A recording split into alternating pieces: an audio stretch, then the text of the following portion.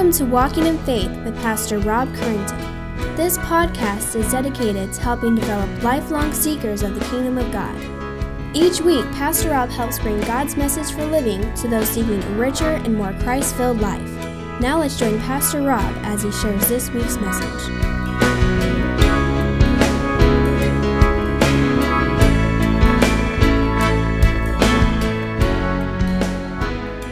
Dear Father, we come before you this morning in the name of your precious Son, Jesus Christ, our King, our Savior, and our Redeemer. For in him we live and move and have our very being, for we are his offspring. How gracious and wondrous is your love towards us, and that while we were still sinners, you sent Jesus to die for us, that we may be called the children of God. We recognize and understand this morning that we are not deserving of such mercy, yet it pleased the triune God to do so. This wonderful gift is available to everyone who calls on the name of the Lord. For your word declares that those who do will be saved. And this morning we hold dearly to the promise that's found in your word, that if we confess with our mouth that Jesus is Lord, and if we believe in our heart that God has raised him from the dead, we will be saved. For with the heart one believes and is justified, and with the mouth one confesses and is saved. For the scripture says, everyone who believes in him will not be put to shame. Your word also promises us that there's now no condemnation for those who are in Christ Jesus. So it's in that hope that we stand safe and secure. It's in that hope we lift our voices and our hearts in worship through songs and prayers and the reading of your word. We would ask that you would send your Holy Spirit to convict us of sin and righteousness and judgment that awaits those who reject your word.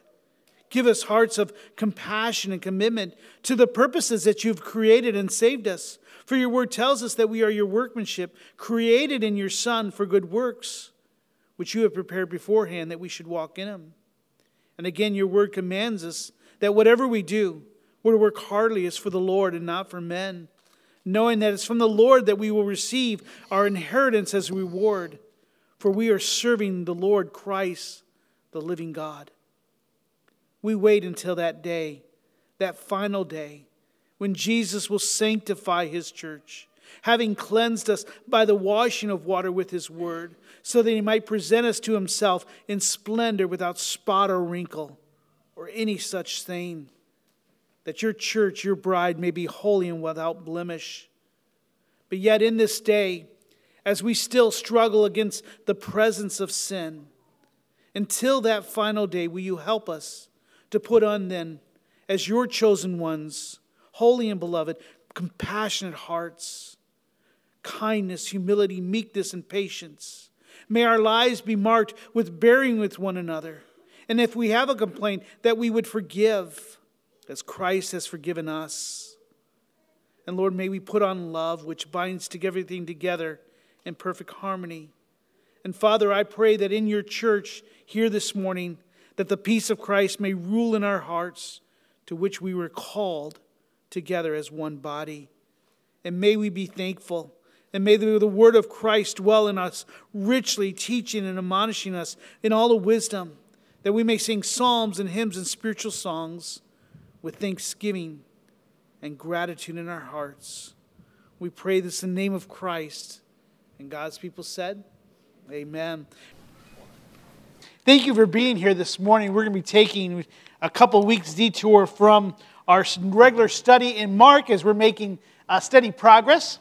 And we're going to talk about a compelling command that's found in 2 Corinthians. So you may want to take your Bibles and turn to there, 2 Corinthians chapter 5. Today, we're emphasizing the need and the call for missions, not only for the local body, the visible expression of God's church, but also for individual believers. Jesus, in his last moments on earth, commanded the disciples to share the good news of the gospel. In Acts chapter 1, we find as Jesus is getting ready to return to the Father in his ascension, it says when they have come together, speaking of the disciples asked him, Lord, is it at this time that you're going to restore the kingdom of Israel? And Jesus answered them, it is not for you to know the time or seasons that the Father has fixed by his own authority. He says, I have something else for you to be concerned with until that time. He tells us in verse 8, but you will receive power when the Holy Spirit has come upon you, that you will be my witnesses in Jerusalem, in Judea, and Samaria, and to all the ends of the earth. And so for you and I, our concern on earth is to be the witnesses of God. It's interesting, but the word witness is also that word for martyrs. That's where we come from. In that, the witnesses, and we're called to be witnesses. I wish I would have said this. I wish I would have thought this. But again, John Piper beat me to the punch by about 20 years. He wrote this. He says, missions exist because worship doesn't. Why is it that churches have mission programs? Why is it that we need to send Brian out to Italy, of all places, or to Sudan, or to any other place? Why is it that William Carey began missions programs, Jonathan Edwards before that to the frontier Indians of that time, and so on and so forth? Why is it? Missions exist because worship doesn't. And this is something for us to understand. Worship is ultimate, not missions. Because God is ultimate, not man. When this age is over and the countless millions of the redeemed fall on their faces before the throne of God, missions will be no more. And we said before, as we look at all the different purposes and different things that we can do in heaven, one of the things that will not be happening in the new heaven and earth is evangelism. There will be no more missions. The thing that you and I are afraid and fearful to do many times of sharing the good news, of sharing our testimony, will not need to be done. We saw that as we looked at here in our scripture reading earlier that Randy read. John the Apostle, getting a vision, a glimpse of heaven, writes of this host of heaven when he says, and they sang a new song saying, worthy are you to take the scroll and open its seals, for you were slain, and by your blood you ransomed people of God, or for God, from every tribe and language and people and nation. You have made them a kingdom and a priest to our God, and they shall reign on earth. Until that day, mission exists. The need to share the word of God exists. Our job is not done. And let me tell you, when will missions be done? As we're called up to heaven, as He comes and returns. Only then will missions be done. Until then, you and I's only concern in this life, well, not our only concern, but one of our compelling concerns, our compelling command, is to be in the business of missions so that worship may happen. In our passage today, Paul gives the Corinthian church the big picture of redemption history. As God is doing a wonderful, mighty work in reconciling the world to Himself, and you and I are called to join Him in that. And what I like about the way that's phrased, in the fact that God is in the work of doing that. It's not our job. I tell you what, if the job of missions and evangelizing, sharing the good news, or winning a soul for Christ, if that was placed solely on my shoulders, if it was based on my ability to reason for the defense, or my ability to persuade someone, or to convince them that God is good, I would be most pitied. Because I would never be able to sleep. How could I ever stand before a holy God saying that I have done enough? Because God is doing a work. And He is reconciling the world. And what we're going to see, as Paul's going to share, is He's going to share our part in doing that. God is so kind and wonderful to include us in that wonderful work. John chapter 4, Jesus speaking to the woman, the Samaritan woman at the well, says this, the hour is coming and is now here when true worshipers will worship the Father in spirit and truth, for the Father is seeking such people to worship Him. And I say that still today. His eyes go to and fro. Who will worship me? Who will bow the knee? Who will bow the heart to me? For God is spirit, and those who worship Him must worship Him in spirit and in truth. You see, it's important for us as believers. It's important for us as the local church to understand these three things.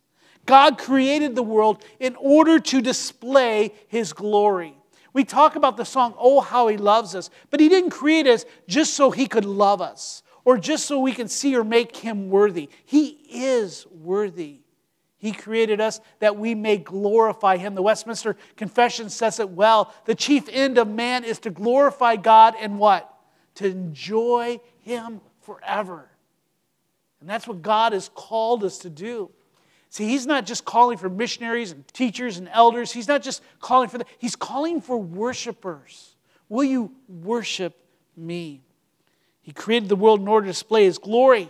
However, the world has been deceived and lied to. And in Romans, we find that, and I won't take the time. We've been through it for years. We see that the world is without excuse, for they have denied Him the very worship that is due Him. Not only that, is they've turned their eyes and they've worshiped other things. And you and I stand guilty under that condemnation, or at least one time we did. The third thing to understand is that God now is in the process of reclaiming the world. There will be a new creation. There will be a time when all people will not bow their knee, and every tongue, and Philippians tells us, will confess that Jesus is Lord. To accomplish this, to get to this revelation, this vision, to accomplish this fact that we will bow and worship before Him, God has commanded that all believers, until He comes, are to be on mission. So in other words, mission is not just for missionaries. It's not just for evangelists. It's not just for super people who know how to share the gospel or apologists. You and I are to be on mission. And I'm indebted to Mike Fraser, who was the vice president of BBFI Missions. It's a mission board, Baptist Bible Fellowship. He said this so well, I didn't feel like I needed to recreate it, so I'm just going to share what he had to say, and you'll see it here on the screen if you're taking notes. He says missions is important. He gives us 3 reasons. Mission is important, number 1, because of the cross of Christ. He says if we were to choose only one symbol to represent Christianity over the centuries, what would we choose? We would choose that of the cross. It's always been at the very center of our faith. At the cross, God demonstrated His love for all humanity and provided a way for all to experience the forgiveness of sin. But interesting, to the world, the cross is either a stumbling block or foolishness. But still, it's that cross that he points to. The Apostle John reminds us that Christ is the propitiation for our sins. That's a big word that just means that God has been satisfied. His wrath, His anger has been satisfied for our sins. Not only ours, but for the rest of the world as well. For those that He's called, or those He has chosen, for those that He's sending out to. Christ died for the sins of the world. It's logical that we should be deeply concerned about reaching every individual with the cross. So mission is important because of the cross of Christ. For you and I, that needs to be our standard. That needs to be the banner that we hold. Unfortunately, for us today, many times our standard, our bearer, has been Levi's, movies, Hollywood, our music, all these types of things. We have been very good as Americans making other countries American. But we haven't always done a very good job of sharing with them Christ. Number 2, missions is important not only because of the cross of Christ, but because it's the command of Christ. In all 4 Gospels, and even here in the book of Acts, so 5 times, He gives us the Great Commission in some type of way. It's never presented as an option, to be considered, but it's always as a mandate to be obeyed and followed. For nearly 2,000 years, the marching orders of the church have been, go ye into all the world and preach the gospel to every creature. The phrase all the world means that when it comes to our proclamation of the gospel, everyone is to be included and no one is to be excluded. And incurred, that means the refugees that are come out of Syria. Yes, we're scared. Yes, we're frightened about all the political things. And I don't want to get into that, but we need to see the fact that so many times, even in our own mindset, we don't see people as people who need to be worshipers of God, but we see them as people who may do us harm. And yes, there are some practical concerns for that. So I don't want to diminish that in any way. But let me say, what do you see when you see people? Let me give you an example. Again, not to be political. Unfortunately, it seems like everything. And I understand this bathroom discrimination and all this other things that everyone's making is a big deal. I ask you, when you see a man transgendered into a woman, do you see someone that needs Christ, who needs to become a worshiper of Christ? Or do you just see someone who's a pervert, someone who needs to be demolished and prevented at all cost? That's not to say that we shouldn't be diligent and that we should be politically involved in some things that are of concern. But I'm talking about people, not our actions and not the things that might be consequential. But I'm saying people. How do we see people? We have a command of Christ to share the gospel even with them. And I have to tell you, you've heard it here. For those of you who've been here any time, I'm praying that our church will have transgender people come through the door. That we will have come people that have same-sex attraction. And you say, wait a second, what about my children? What about this? What about that? Okay, I understand that. But the only reason we want here is not to compromise the gospel, but to share with them that there's something greater that they can worship than their body or their ideal of what their perfected self should be. And the gospel, let me tell you, is the only answer to someone who is ready to take a knife to their body. Amen?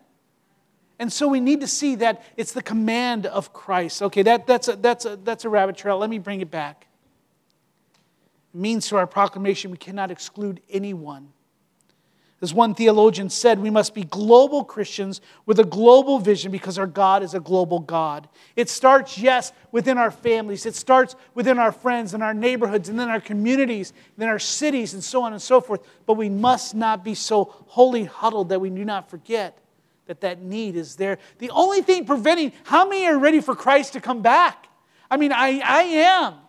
Now I say that, I'm not quite sure how true that is in my own heart. But there's a part of me that says, yes, come back. Well, the only thing that's preventing him is the last soul that needs to come in, the last worshiper that he's come in. I don't know who that person is. But let's find him. Let's get him under the blood and let's go. I mean, I don't know about you, but I'm tired of struggling in this flesh, in this presence of sin. I'm ready to grab my stuff and go. But not everyone has been brought in. We need to realize that. When God's heart for the world becomes the heart of the church. Listen to this, because I believe this. When God's heart for the world becomes the heart of the church, then the church will surrender to do whatever needs to be done so that every creature has the opportunity to hear the gospel. I've heard it said that missions is the heartbeat of God. And I believe it needs to be the heartbeat of the church. For a church who has no heart for missions is really a heartless church. It's a cold church. It's a church who's going to be dying. It's a church that's lost its first love. I don't want to be that church. So here we are. We're at a church that we feel that we've finally gotten our ducks in a row. We have struggled through some things, but yet we now sense God's strengthening. We sense God's peace on our church. It's time for us now to follow through and have that heartbeat for the men and women that need to hear the gospel, that need to become worshipers of God. And then thirdly, missions is important because of the coming of Christ. The coming of Christ. In Acts 1, if we were to continue to read that passage I read earlier, we see that Jesus ascends up to heaven, and two angels ask the disciples, "Why are you standing there gazing up into heaven?" It's as if the angels were saying, don't you have something you need to be doing? Isn't it time to get going? Why are you sitting here? Christ has given you command. Get about doing this. Why? Because this same Jesus, which is taken from you, will also come in like manner as you have seen him. And let me tell you, when he returns, that time has ended. We truly are on a cosmic heavenly clock, so to speak. If you and I truly believe in the return of Jesus Christ, world evangelism and evangelism as a whole should become an urgent priority in our churches. It should be. You and I need to see that we're connected. We're a church that not only is a local visible expression, that's to live that out within the context of this church and this community, but our influence needs to spread further, much further than it is. We're in 2 Corinthians chapter 5. Read with me silently as I read out loud, starting with verse 11. Therefore, knowing the fear of the Lord. In other words, if this is important, then what is it? I should set this up. If missions is important for those three things, what is it that you and I are called to do? What is it that needs to motivate us? What is it that needs to change about our mindset? So Paul gives this answer. Therefore, knowing the fear of the Lord, we persuade others. What we are is known to God, and I hope it's known also to your conscience. We are not commending ourselves to you again, but giving you a cause to boast about us, so that you may be able to answer those who boast about outward appearances and not what about is the heart. Verse 13. For if we are besides ourselves, it is for God. If we are in our right mind, it is for you. Look at verse 14. This is our key verse. For the love of Christ controls us. If you can underline that, highlight that in your Bible. For the love of Christ controls us, because we have concluded this, that one who has died for all, therefore all have died. And died for all, that those who live might no longer live for themselves, but for him who for their sake died and was raised. Let's go on, verse 16. From now on, therefore, because the love of Christ controls us, we regard no one according to the flesh. Even though we once regarded Christ according to the flesh, we regard him thus no longer. Verse 17, famous verse. Therefore, if anyone is in Christ, he is a new creation. The old has passed away, behold, the new has come. And all this is from God, who through Christ reconciled us to himself and gave us the ministry of reconciliation. Go on, verse 19. That is, in Christ, God was reconciling the world to himself, not counting their trespasses against them, and entrusting to us the ministry of reconciliation. 20, verse 20. Therefore, once again, because of all that, you and I are ambassadors for Christ, God making his appeal through us. We implore you on the behalf of Christ, be reconciled to God. There's our message. For 21, for our sake he made him to be sin who knew no sin, that in him we might become the righteousness of God. In that promise, Father, we stand. I pray that you open up our hearts and minds to see the importance of missions, not only the importance of mission, but what you've called us to as new creatures, as those who have been reconciled, as those who have been worshipers. Father, may you be glorified in what is spoken here. Let us know the difference between your word and my mere opinion. And Father, I pray that you would work 20 to 30 different messages that we may respond to what you call us to. Thank you for your word. May we treasure it and respond accordingly. We pray in Christ's name once again. I want to give you some points from that passage. We went through it quickly. The first point is we see Paul's motivation and task there in verse 11. He says, therefore, knowing the fear of the Lord, we do what? We persuade others. You and I, we have a responsibility. We have a compelling command to persuade others. Why? Well, the ESV writes that the fear of the Lord, there's a phrase that you and I do not like. It does not mean that that means a fear of final judgment, but it's one of common theme that refers either to the fear as godly awe or reverence or devotion, or even fear of God's displeasure and fatherly discipline. Theologian David Garland writes that the fear of God refers to a religious consciousness, a reverential awe of God that directs the way that we live in. And I think there's a problem there. I think that's one of the reasons we're not motivated for missions is that we do not have the fear of God. It says the fear of the Lord is what? The beginning of what? Wisdom, he tells us many times. There are some, though, and I believe that there are some that are professing Christians who do not fear God.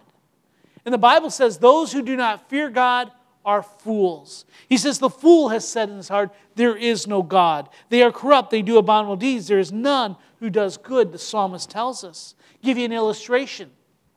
Many of you know the parable of the rich fool who in Luke, who had been planting many things and doing his grapes, and he had a big crop. And as he looks at it, he says, what will I do with all this good stuff? And he says to my soul, he says, soul, you have ample goods laid up for many years. Relax. He lived his life as if he didn't have to give account. He didn't think, well, who else could I help? Who else could I serve? Who else might be hungry? But after saying that, God said to him, fool, this night your soul is required of you. The things you have prepared, whose will they be? Many of us have led our lives like this as well. We gather, we hunt, we get our resources, we plan, but yet we never ask God, how should I use this? In what way should I use my resources? We ourselves have lived our lives as if one day God will never ask us, have you been faithful with what I have given you? We think it's all about us. Many may not say no to God. We might not say, well, I've never said no to Him. But we conduct our lives as if there's no God, there's no judgment, and there's no accountability. And we say that not only to the world, but we say that today of many of those who profess Christ. David Garland observes that Paul's supreme awe of God motivated him to act as he does, and it prevents him vainly from trying to rely on his own meager resources. Nor does Paul use his resources for his own benefits, but as we see, for the benefits of others. So the call is today, as you look at your finances, as you look at your life, as you look at your dreams and aspirations, are they under the fear of the Lord? Or are they just yours to use as you see fit? Now, Paul has no fear of condemnation.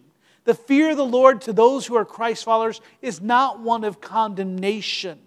For he considers his life an open book both to God and to the Corinthian church. He is confident, not because of what he's done, that because God judges his hearts. Paul is not in ministry for himself. This points to his responsibility and accountability as an ambassador for God.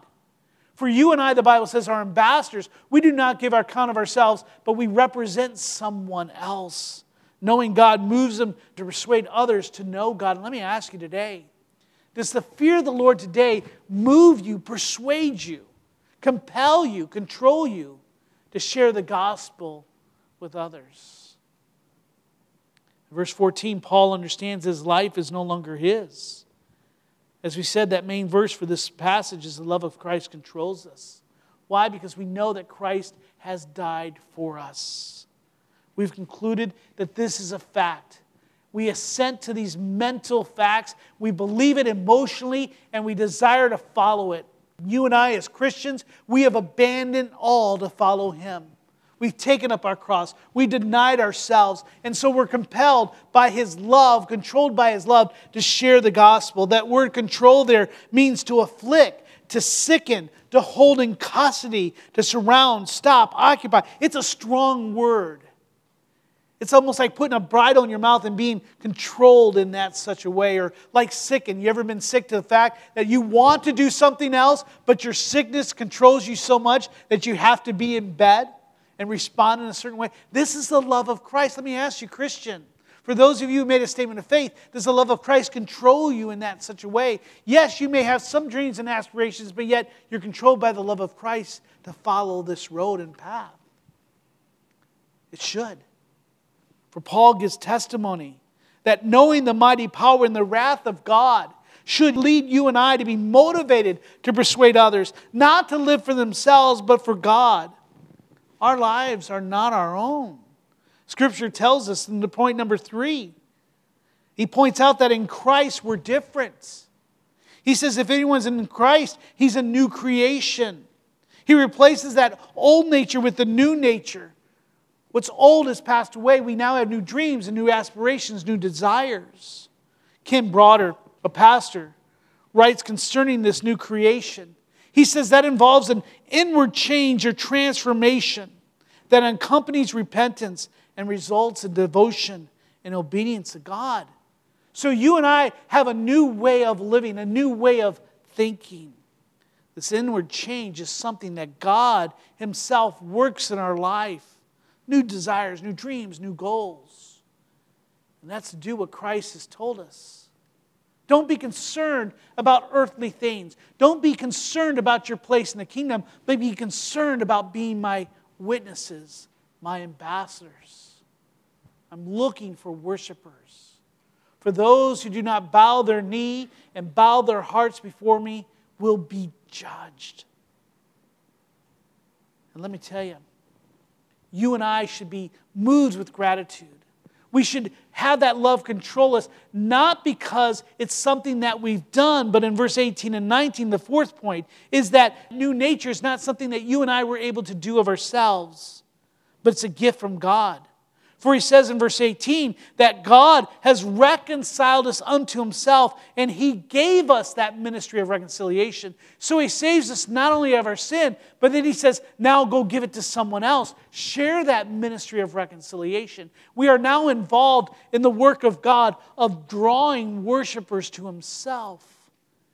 My prayer for us as a church, my prayer for us as individuals, that when that vision of the new heaven and earth comes to reality, and we ourselves are bowing and singing with people from every tribe and every tongue and every nation, that I will be able to join hand with the brother and sister that I never met but came to Christ because we gave and because we prayed and because we sacrificed, that they may know the Word of God.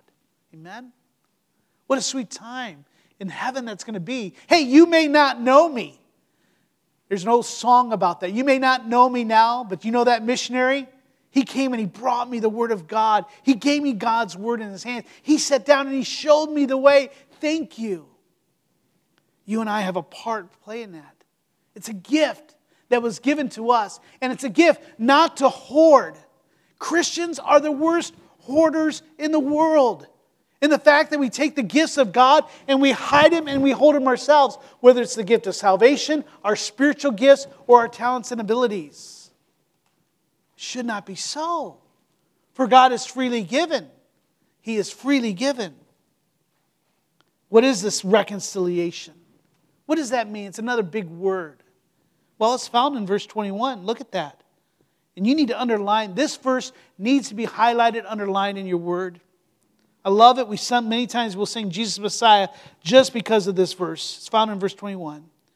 For our sake he made him, speaking of Jesus, to be sin who knew no sin, so that in him we might become the righteousness of God. That's the reconciliation.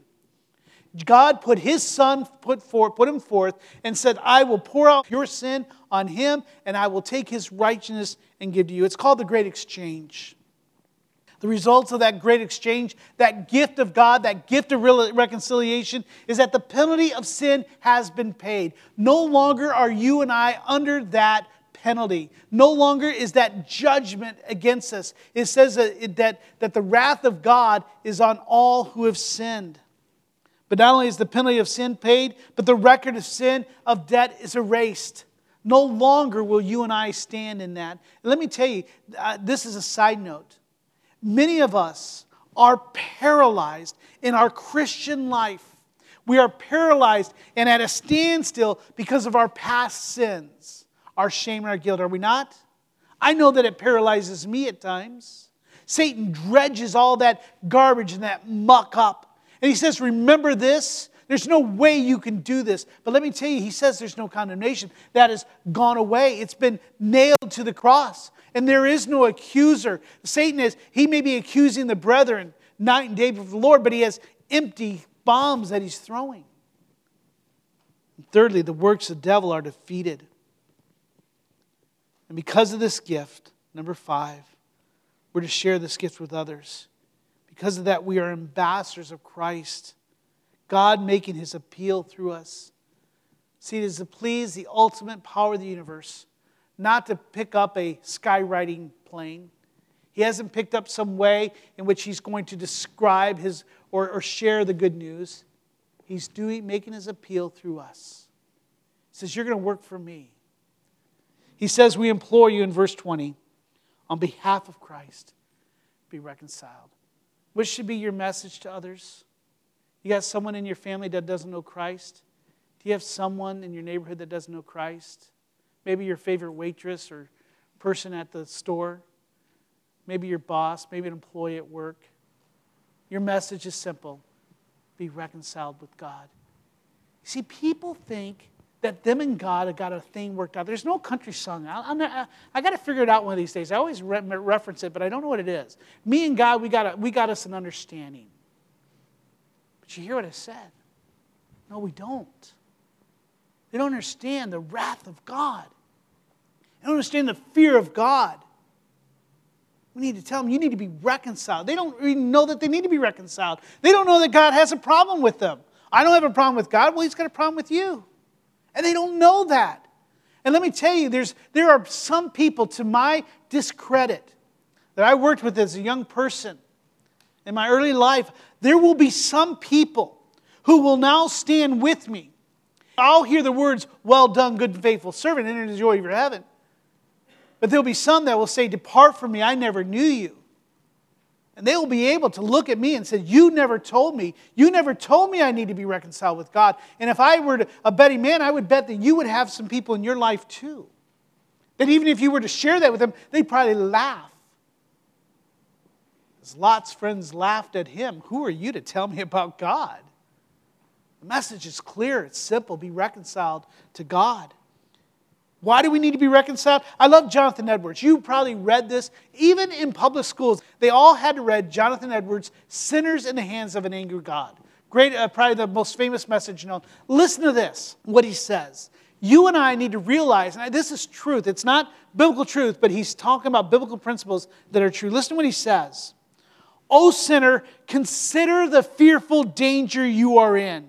'Tis a great furnace of wrath, a wide and bottomless pit, full of the fire of wrath, that you are held over in the hand of that God, whose wrath is provoked and incensed as much against you as against many of the damned in hell. You hang, and listen, look at the imagery. Take the imagery. You hang by a slender thread with the flames of divine wrath flashing about it, and ready every moment to singe it and burn it asunder. And you have no interest in a mediator and nothing to lay a hold of to save yourself. Nothing to keep off the flames of wrath. Nothing of your own. Nothing that you've ever done. Nothing that you can do to induce God to spare you one moment. Did you get that imagery? Take a piece of thread. How hard it is to put it through the eye of a needle. Now imagine that in a fiery flame, maybe something that just flames around it, just waiting to be singed. One singe and they drop. That's our parents, that's our children. That's people we love and care about. That's the people that we live next to, waiting for that. Did you hear that? God is not some passive God who's just waiting for someone to die. God is waiting and putting judgment on them. Our job is a compelling command to share the gospel to those who are ready to be fallen into that pit. He also wrote that there's nothing that keeps the wicked man at any one moment out of hell but the mere pleasure of God. In other words, none of us know when that thread will snap. It's just the pleasure of God. Judgment awaits. Yet God gives us this wonderful gift of salvation. Not that we may hoard it, but that you and I may share willingly and freely. So let me bring you to the end of the message, and please stay with me, for this is important. We must hold this. Once we see why mission is important, why we see Paul says we need to be motivated because we have been saved, we have been changed, we have been given that ministry to others, we need to share it. My question is, why do we not do it? What prevents believers and local churches from being compelled, controlled by Christ, to be ambassadors for Christ? What prevents it? I want to give you 3 of them. Very simple.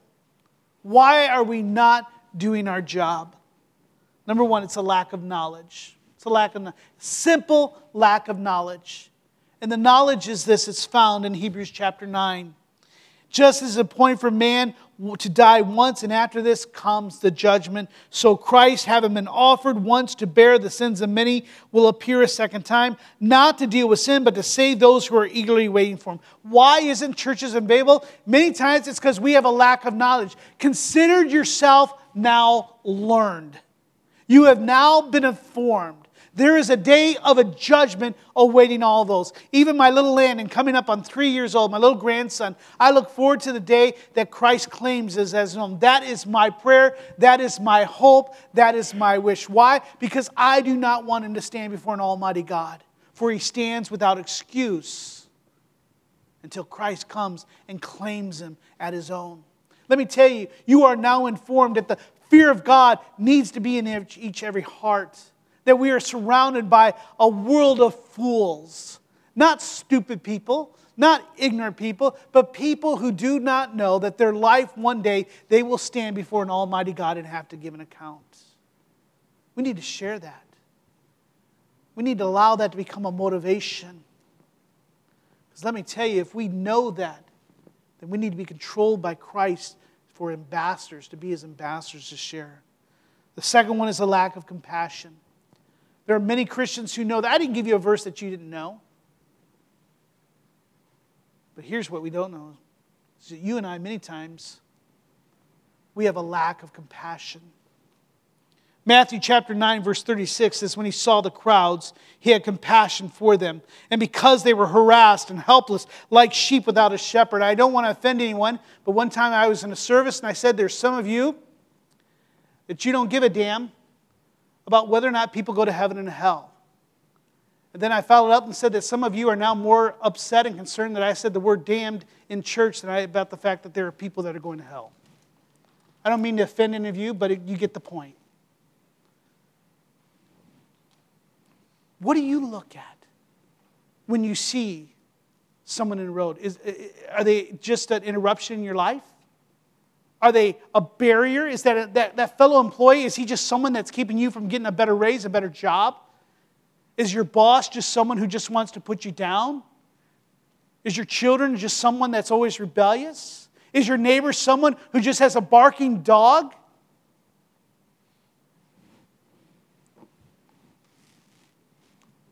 Do I need to say any more? There's something that's preventing you from sharing the gospel. There's something from you from sacrificing, giving more. Could it be a lack of compassion? That's between you and the Holy Spirit. I make no accusations. But I see my own heart. And many times my compassion is for my loved ones and for you. But sometimes it's not always for those that don't know Christ. Then thirdly is a lack of commitment. It's a lack of commitment. We may be informed, we have the knowledge, we have the compassion, but yet we're just undisciplined. We have a lack of commitment. Let me tell you, there are some that are called to go and serve. Our brother Brian back there, many other missionaries, Don and Doreen Nelson and others that we know, they're called to go and serve. For everyone, he tells us, who calls on the name of the Lord will be saved.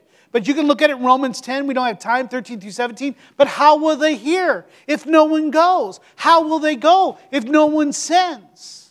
Faith comes by the hearing of the Word of God. So there are some who are called to go and serve. So there may be some of you here that God is calling for a commitment. You need to go and serve. And I pray that God raises up men and women who will go and serve. I pray that there's some of you right here. You still need to tithe here, but I pray that he tells you to go and serve. Now, that was a joke. Hopefully you got that. Go and serve. But for others, for more of us, our commitment is to stay, to pray, and to give. Paul says, continue steadfastly in prayer to the Colossian church. He says, be watchful in thanksgiving. At the same time, pray for me that God may open to us a door to the world to declare the mystery of Christ, on account of which I'm in prison, that I make it make clear what I ought to speak. That's what Brian is asking for us. He's saying, hey, I'll go as your substitute. Will you just pray for me? Will you just give and sacrifice so that I go? I'm willing to go to prison. I'm willing to sacrifice for that. Would you just pray that God gives me the words to say? For you and I, we're the rope, that infamous rope that William Carey and Fuller spoke about. Hey, I'll cast you down there. Well, you just hold on to the other side of that rope. Let's do that. There's a commitment. What commitment is God calling you to this morning? But let me tell you, some are called to go and serve. Some are called to stay, to pray and give. But both require sacrifice. If you get anything out of the message, get this. Both of us are required to sacrifice. Missions are important to God, and therefore it needs to be important to every church and every believer. Greg Steyer from Dare to Share writes that there are 3 brands of duct tape that keeps Christians quiet about Jesus. These types of tape seek to seal our mouths and shut about the good news of Jesus. What is that duct tape? The I'm not sure duct tape, the tape of fear and the tape of apathy. Well, I would say this tape of lack of knowledge, lack of compassion, lack of commitment prevents churches and believers from fulfilling the compelling command. The love of Christ controls us to share that message. Be reconciled with God. Well, let me tell you, you do not have the luxury of being silent. Those that do not know Christ, that are hanging by a thread in a burning stove, do not have the luxury of your silence and your lack of sacrifice. So my question for you this morning as we close is, what is your next step? What is the Holy Spirit calling you to do? Is He calling you to go? Is He calling you to give? Is He calling you to pray? Is He calling you to get involved? Would you take a moment with your head bowed? Would you pause? Would you consider? Would you pray? And would you respond to what God has called you to do this morning in being controlled by Christ's love? Father, I don't know what You've called each and every one of us to do, but I pray that You would call us to a commitment. To those that know Christ, Lord, may we go. May we serve, may we give, may we pray, may we take that next step. Whatever it may be, grab our hearts this morning and begin to confirm in it. Not that we're ready to make that decision, but begin working in our hearts. See that wonderful gift that You have. Father, are we fools or are we wise? Do we understand You? Give us wisdom. That's Your promise. If we ask, You'll give it. Help us to know as believers and as a local church, what have You called us to when it comes to missions? Let us be faithful ambassadors, Lord, faithful witnesses to Your gospel. Would You continue to bring in the multitude, the myriad numbers of worshipers that You're calling forth. And thank You for allowing us to be part of that wonderful, wonderful ministry. We pray this in Christ's name. Amen. We hope you have enjoyed this week's Walking in Faith podcast. We encourage you to share this podcast with others in order to help spread God's message to all those in need. If you have any questions or comments, we would love to hear from you. Email us at walkinginfaith@orangevilla.org. You can help us spread this podcast by writing a review at iTunes. And don't forget to visit us online at orangevilla.org. There you will find more information about our ministry, as well as share your thoughts, submit prayer requests, and find out how you can help others to grow in God's love. Until next week, may God bless you in everything you do.